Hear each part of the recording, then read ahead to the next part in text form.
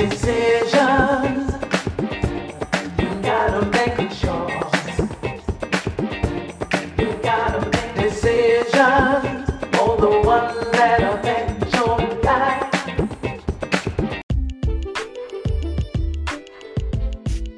Hi, and thanks for joining We Are Not Our Secrets. I'm JJ, and I have a special guest again, Marie. She will be doing part 2 as we promised before. I have a disclaimer, and it is regarding those who are listening and have not heard some stories before. This is quite normal because not talked about, and that's what we want to change. It is the lack of dialogue that has us silent, and silence is the enabler of abuse, as far as I can tell. Because I think with proper instruction, we can prevent. Also think about this. If it's hard for you to hear, think about the children who are living it.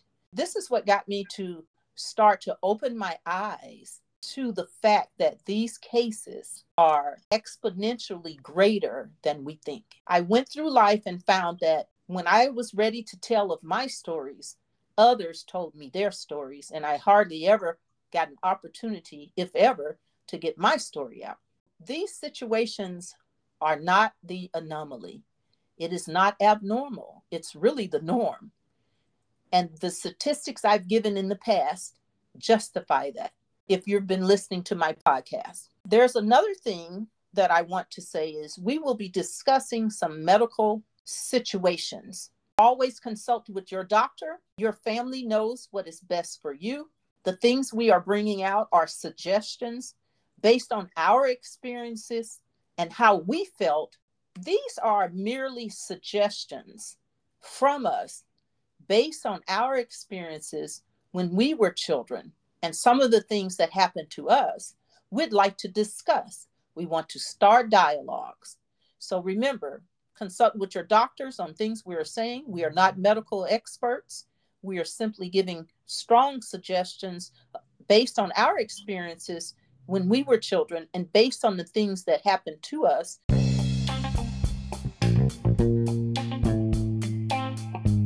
I would like to reintroduce everyone who doesn't remember Marie. Hi, Marie. Hi, JJ. How are you doing? I'm excellent. How have you been?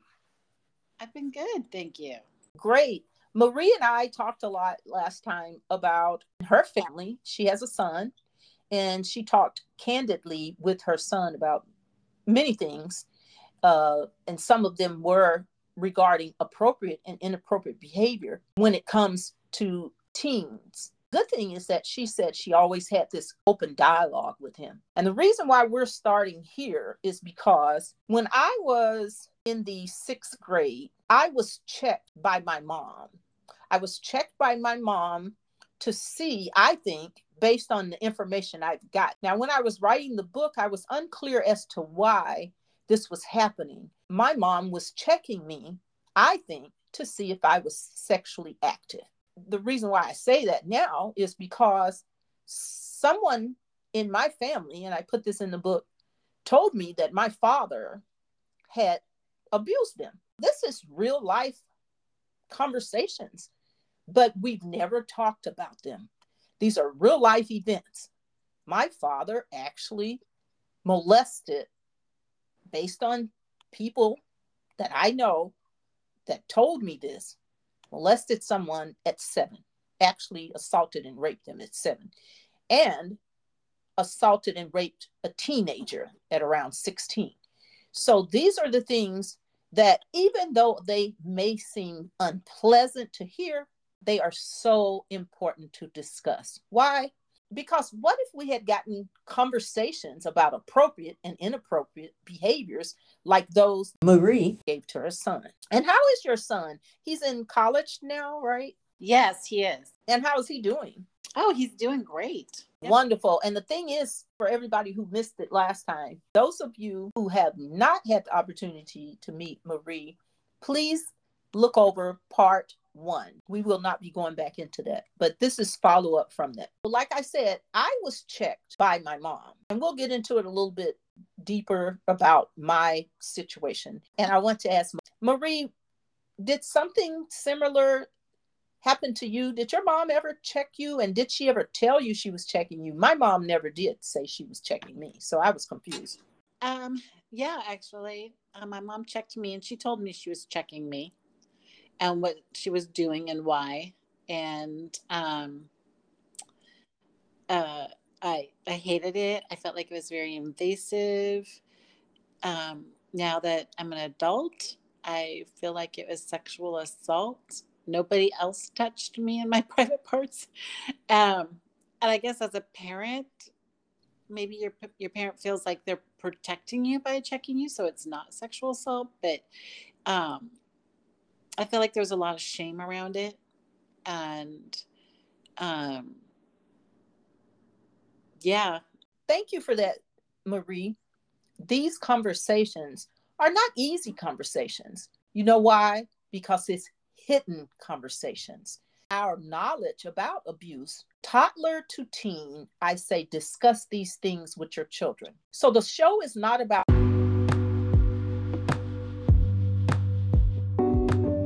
blasting your secrets to the world.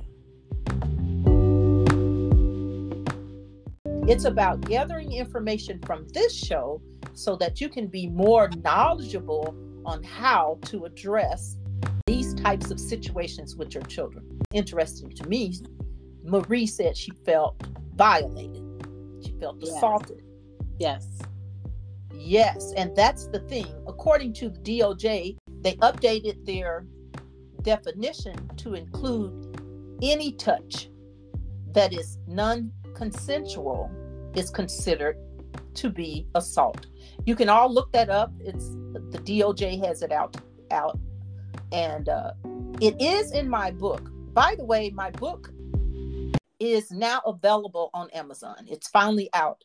I developed the podcast around my book. We Are Not Our Secrets, just like this podcast. Now, when I finished the book, found that there was a need to start the dialogues. It's not like I am degreed in these fields, and it's not like I'm a doctor in these fields, but I have lived experiences. I was a child. I was a child who became subjected to these situations, just like Marie. And I know for a fact, I've been talking to people about this. There are millions, many of little girls being checked by their parents. Go ahead, Marie. Yeah, well, I was going to say in it, yeah, I feel like, I'm not young, so one could think, oh, that was a different day and time, that it doesn't happen anymore, but it actually does.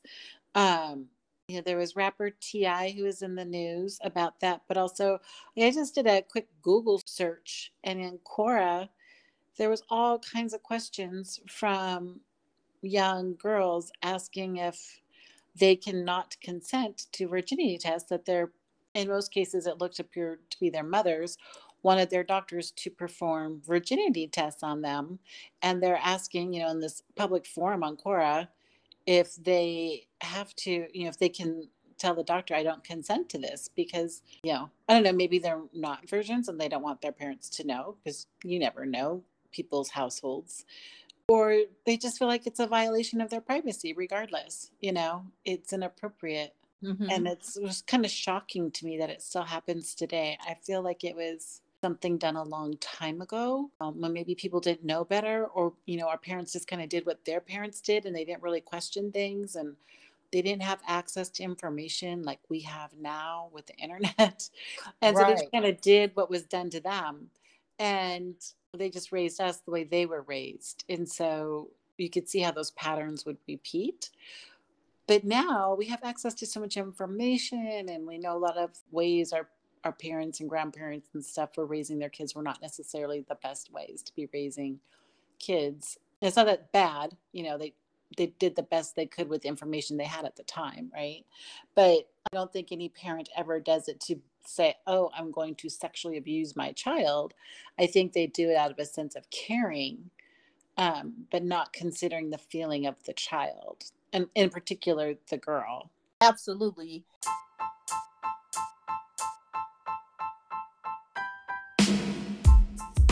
And this conversation, we are isolating to girls because I have not heard of any male.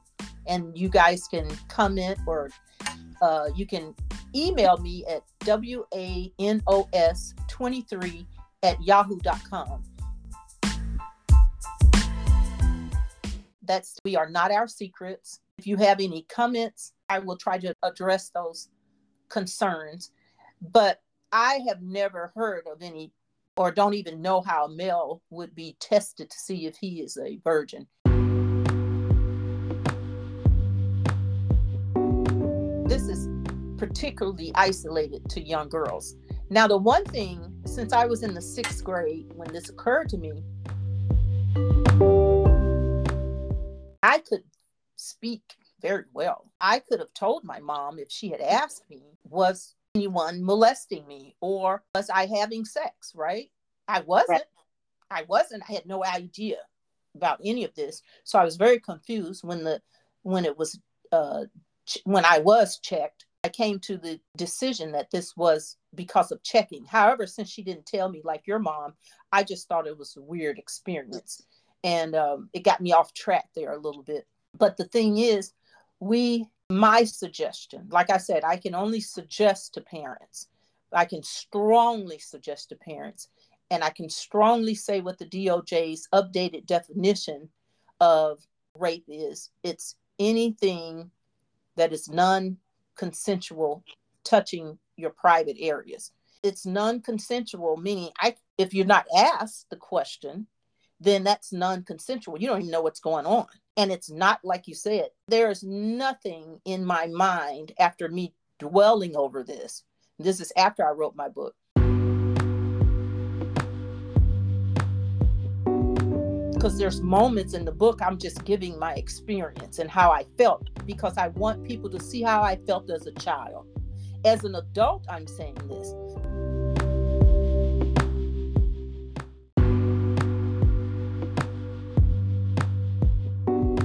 I truly appreciate all of the information you're helping me share. We've been friends for a long time, so this subject is easier for us because we're friends of, I want to say 30 years at least, right? Yeah, at least. In any event, so these conversations are a lot easier being had with trusted friends at first, right? What happened was I went back into my memory bank when I wrote my book, and I thought of all the stories that had been told to me over the years. And my good friend Marie had told me a lot about her life, but she reminded me she didn't know much about mine because I always said, oh, it's just too awful to talk about. And some things are. Ironically, I never even thought that I experienced trauma until I wrote the book, because like I said, so many people told me their stories that I felt so empathetic toward them. I didn't even know that I had experienced trauma. And if you pick up the book, We Are Not Our Secrets, you can judge for yourself if I have experienced trauma. And it's kind of ironic.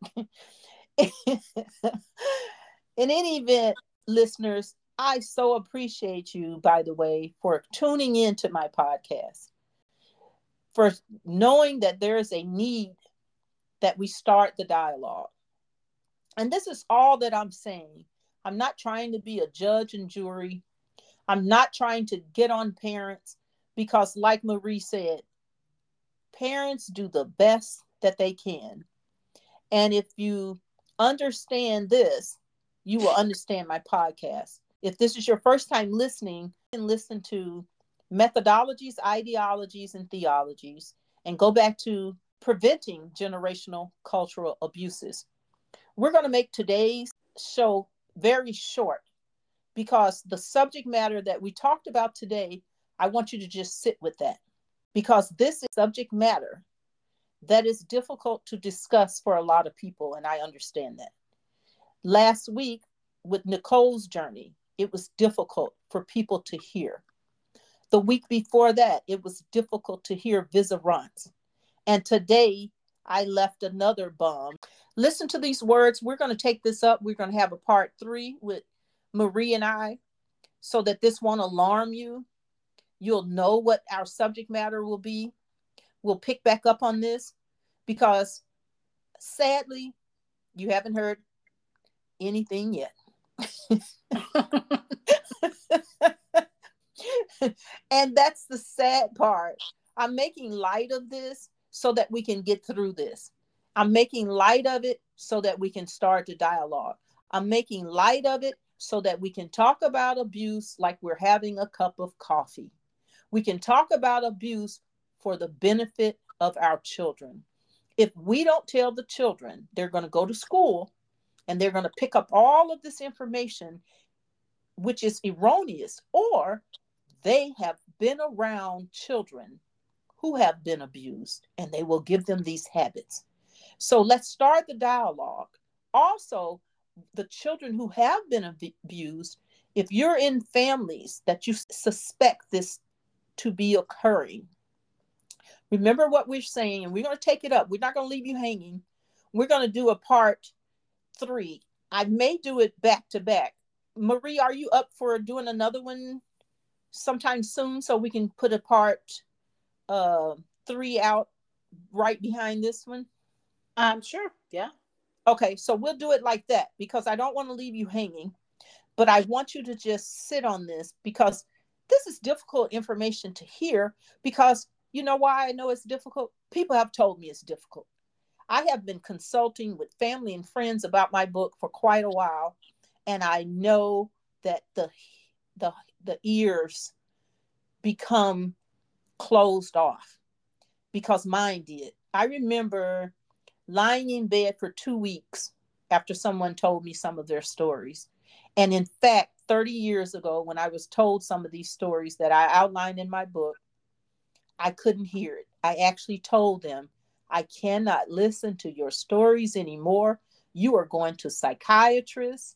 You have been talking about this among yourselves, whereas this is my first time hearing, and it puts me in the bed for 2 weeks. I wasn't thinking about children are experiencing what I cannot hear. Thank you guys for listening. I'm JJ. This is We Are Not Our Secrets. Thank you for tuning in. Have a great day.